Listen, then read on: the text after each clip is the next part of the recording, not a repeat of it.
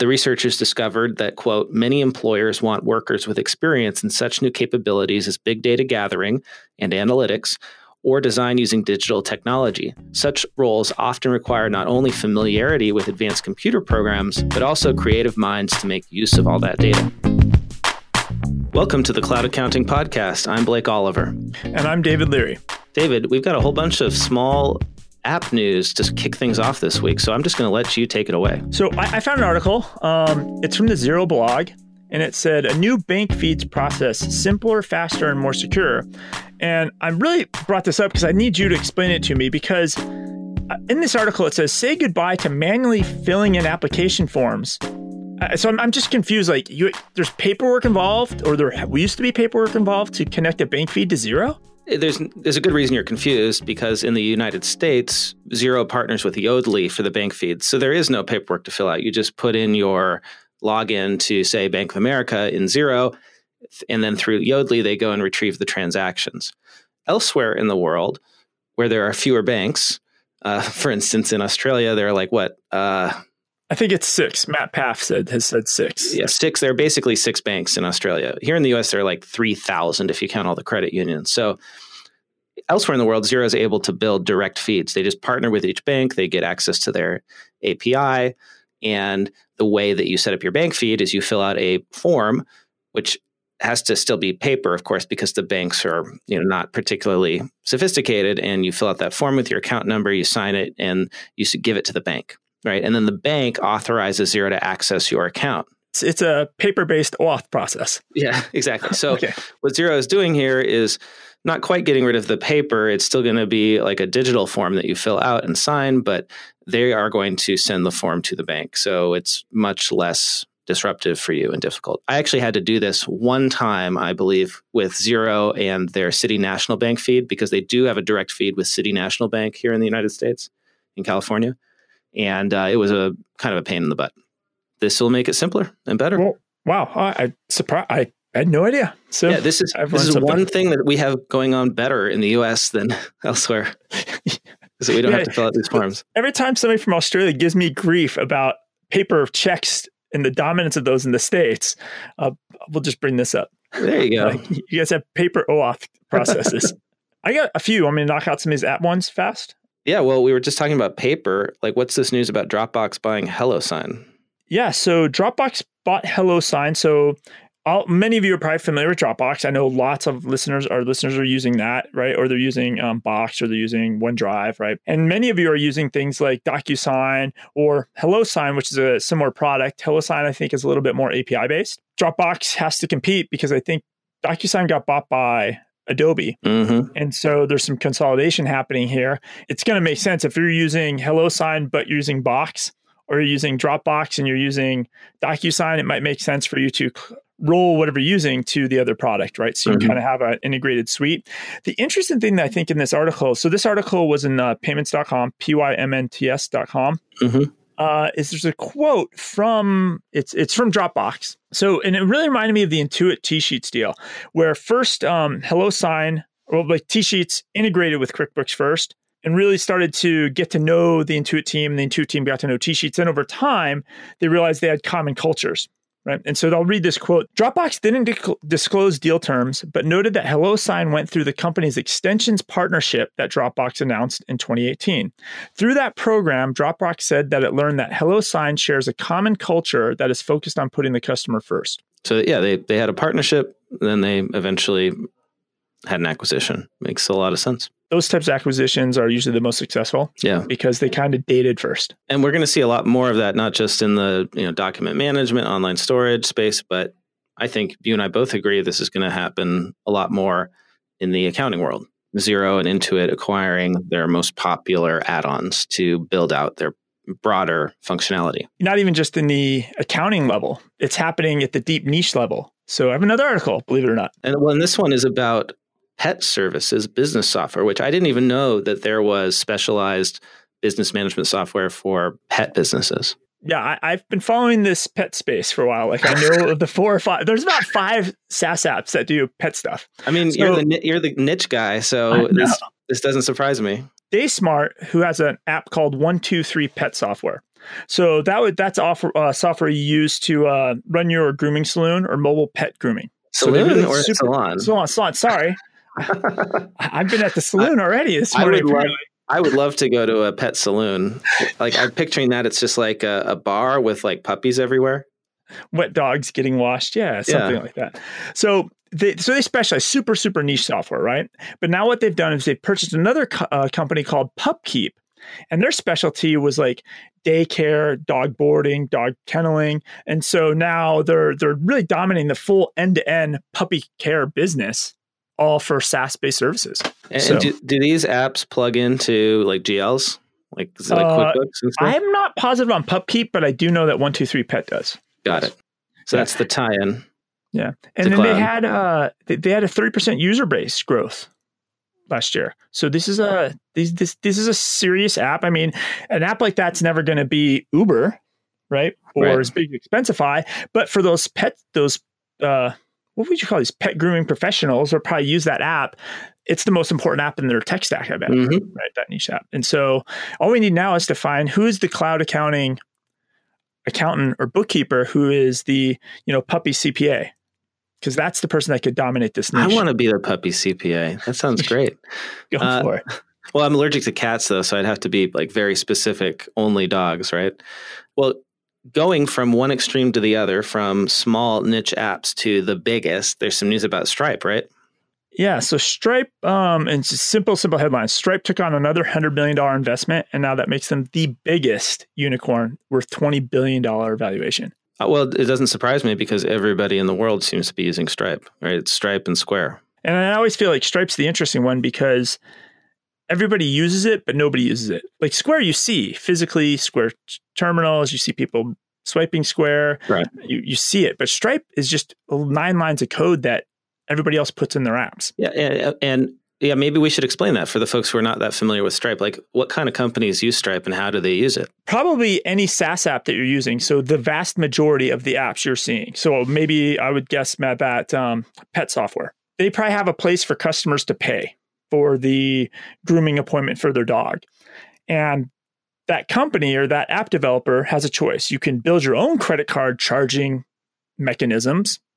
Takes you a lot of time and money and effort and security concerns, or you can use a service like Stripe and they give you 9 lines of code that you drop into your app and now you can take credit cards. So it's very, very easy for developers to make that call, right? You're just going to drop this in and be done. And that's why Stripe is worth so much, really, is because they were the first to make it that easy. Absolutely. If you own an app and you're building an app, you don't want to build something that you can get for, 9 lines of code is kind of free, right? Like you're going to use this and it's been implemented everywhere because of that. Well, I think you've got one last story also about fintech, an American banker. What's going on with banking? So again, we constantly talk, I've kind of, this has been my kick, right? Is this my special assignment, right? Like, what are the new banks? And so there's an article in American Banker, and this is from, her name is Karen Mills. She's the former head of the SBA and a senior fellow at the Harvard Business School. So she has an article written up about how small business banking is about to get a whole lot better. The premise of this is that because of so many newcomers, that current lenders in this sector is going to completely change.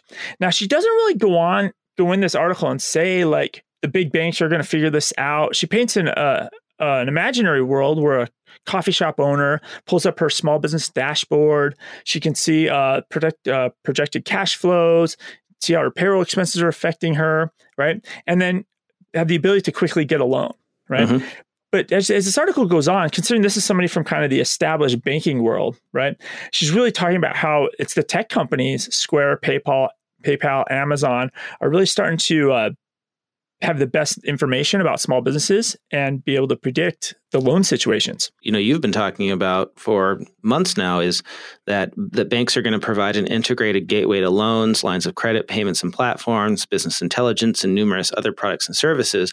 And that to me doesn't sound like any of the banks. That to me sounds like Intuit.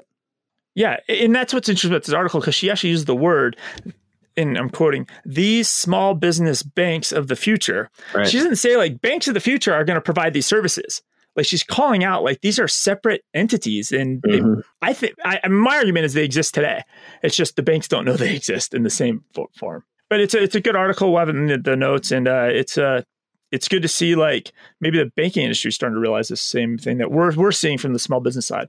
Well, I've got a fun story that is a bit, I don't know, how would you describe this? It is anti-robots. It is anti-technology, sort of an example of a failure of an early attempt, but a fun one. So this I heard on NPR News, and it's called a story called "This Time Humans Triumph Over Robots as They Take Back Hotel Jobs." A Japanese hotel that became known as the world's first robot hotel 3 years ago is powering off many of its robots. It turns out that guests prefer humans to handle their requests. So victory for the humans over the robots. David, you actually have seen what this hotel looks like, right? I didn't, because I listened to this story on the radio. Yeah, I thought it was very amusing that you brought this story in today, because my son Xander, my middle son, he has to do weekly news reports for school and write up his they call them current events.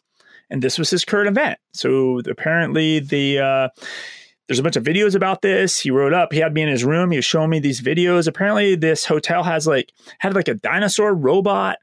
It would talk. Then you'd have to. Was a dinosaur. But the dinosaur spoke English. So if you went to the other counter, they didn't speak English. So you had to be tossed over to the dinosaur because he spoke English. And that's how you would check in. But it was broken, and it was almost like a neglected, what's the pizza place you take your kids to? Chuck E. Cheese? Yes, like those singing robots, if they were kind of half not working. Oh, they're usually half not working, right? That was the experience at this hotel. That's the memory of my childhood. Yes, that is the experience of the hotel. Yeah. Well, so yeah, they had a robot concierge, robot porters, a robot piano player, and robot vacuums. And apparently, the robot dinosaur that would check your passport and ID couldn't actually do it. So a human would have to come out from behind a curtain and complete the job. The robot porter couldn't reach most of the rooms because it can't climb stairs or go outside. The 7 humans on the staff, it's a small hotel, were spending most of their time trying to recharge the robots or help guests when the robots failed. So eventually they gave up and they fired half their robots. Again, they had 243 robots to start with, and they got rid of half of them. So there's still robots there. I thought some of it made sense. Like they're little, you put your luggage in it, and it was just like a cube, and it just drove your luggage around, which is kind of cool. So I think there's probably some possibilities that should just be in all hotels. Well, for me, the takeaway more broadly is, outside of the hotel world, is that robots are great, but they still can't do everything. So we should use them for what they're good at, augmenting humans rather than trying to replace them. Right? That's the lesson of the Japanese robot hotel. And I mean, it'd be interesting if somebody tried to build a new hotel with technology from now. This is old technology already, but yeah, it's a good lesson. It's not going to be 100% replace. Right? It's augmentation. Well, and speaking of robotics automation, there's a new report from Burning Glass Technologies that I spotted in an article in the Wall Street Journal. The title of the article is "The Hybrid Skills That Tomorrow's Jobs Will Require." And I like this article because I saw a lot of myself in here. I majored in music as an undergrad, and only later got into accounting, got my CPA. And so I've always said that the liberal arts education that I had was incredibly, incredibly valuable. So this report tries to identify people who have those left and right brain skills, and says that these employees are going to have the biggest opportunities in the future. The researchers discovered that, quote, many employers want workers with experience in such new capabilities as big data gathering and analytics, or design using digital technology. Such roles often require not only familiarity with advanced computer programs, but also creative minds to make use of all that data. And I think the same thing is true in accounting and finance these days, right? We have all of these cool tools. If you can master them, that's great, but you really need creativity to take them to their full potential. Agree.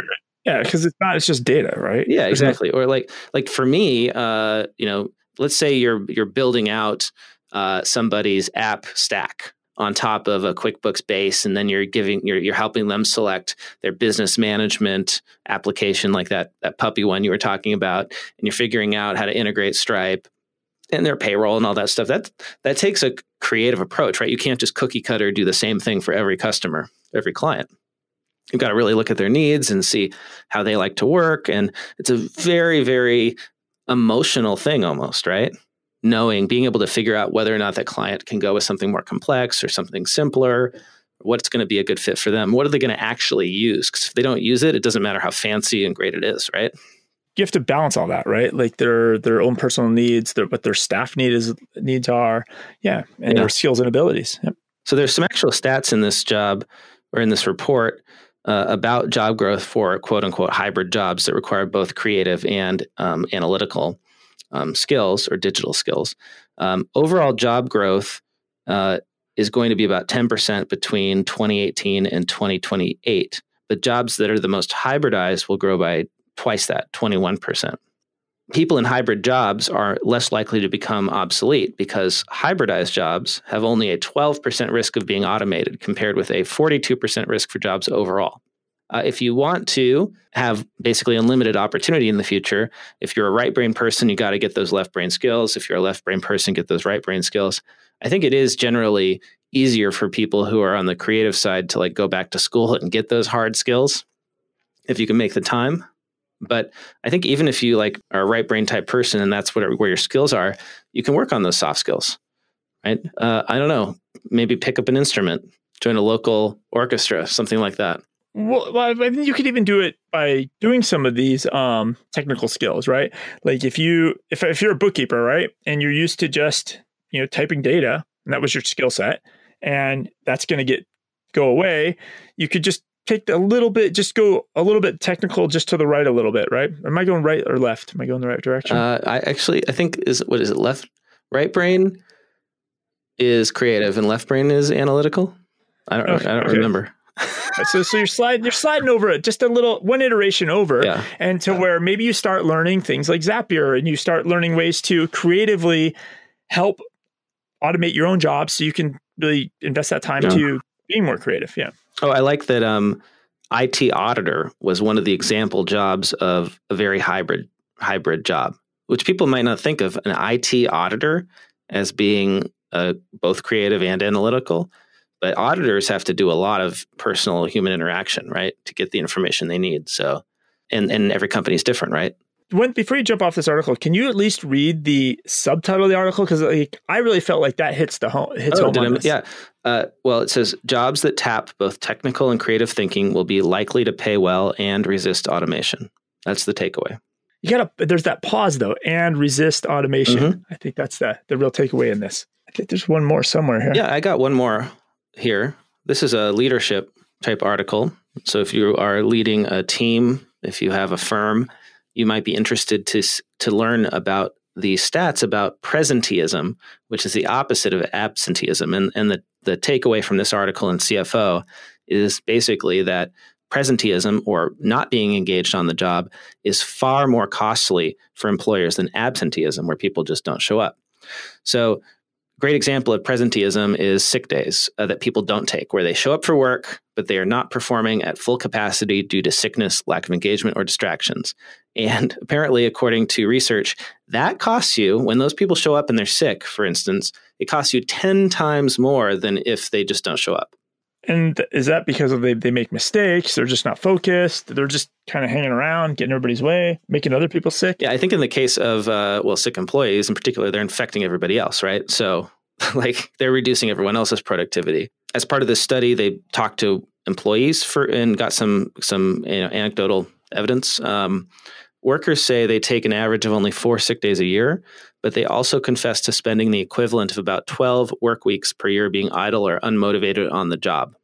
Wouldn't it be better if your people took more sick days, but were much more productive when they were actually at the office, right? And to me, this is a great argument against timesheets and making people come into work to work 9 to 5, because you have to look at them to make sure they're working, right? If they're at their desk, you have no idea if they're being productive, right? Just for them sitting there. There's a great picture in the article of a guy sitting at his computer, like resting his head on his hand, right? Not being productive, obviously. So all the evidence suggests that you should not be worrying about whether or not people are actually at the office. You should be doing stuff like making sure that every employee feels that they matter, right? Not just as workers, but as human beings. I was surprised that one of the researchers said that. That sounds like much more right brain than left brain. So there's a relationship that the workplaces that have the most difficult to use vacation or sick days, there's a correlation where they're most likely to have a poorly motivated staff. That's kind of interesting. So we'll see how, I think we talked about that. Will Farnell 3 weeks ago, he's like, unlimited PTO for my staff. Yeah. So, and the beauty of unlimited PTO, like every employer who is thinking about switching to unlimited PTO thinks, oh no, my employees will take so much PTO and I'll get a lot less out of them. But all the evidence actually suggests the opposite, that when you give people unlimited PTO, they're happier and they use less of it just because they feel like they could. It's like... they don't have that resentful, unmotivated feeling.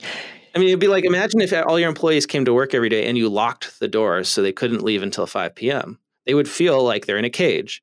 If you take the locks off the doors, they'll still stay until 5, but they won't feel caged. And that's what happened at the robot hotel. Those guys had to work 24 hours a day, and eventually they all just broke down. Maybe that's the missing story, or the missing piece of the story from the robot hotel, is they were not properly motivated. They didn't have a good time off policy, which is true. They don't have a time off policy. That's why they broke down. Like, it's totally true. They never got any rest.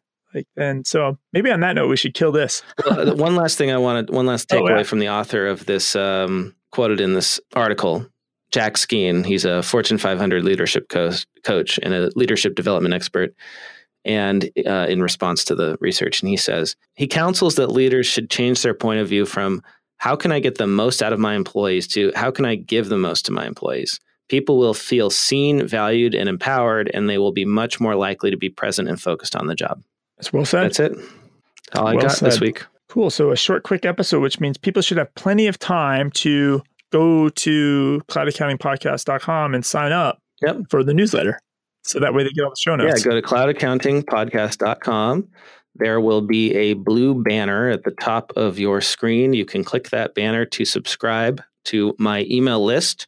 That way, whenever a podcast episode comes out, you will get an email the very next day that has all of the links to the articles that we're talking about, a summary. You can go read the articles if you want to get more information. You can post those articles on social media if you want to look really smart, like you know everything that's going on. What a great way to let all your coworkers know that you're on the cutting edge than subscribing to the Cloud Accounting Podcast. Yeah, absolutely. That's what we're here for, a resource for you. And then if people want to quickly chat with us best way is Twitter. Yeah, I mean, you kind of have to be quick on Twitter, right? I'm at Blake T. Oliver. And I'm at David Leary. Let us know if you liked any of these shows, if you liked any of these articles, if you have any thoughts. I know you have thoughts. I know you have opinions. We want to hear them. Yeah, and don't forget about our Facebook fan page. Just search for Cloud Accounting Podcast. And please keep those iTunes reviews coming. We love those. Yeah, please review us on iTunes or your podcast service of choice. It really helps us find more accountants who want to learn about accounting technology and the future of the profession. With that, David, I'll talk to you next week. Awesome. Bye.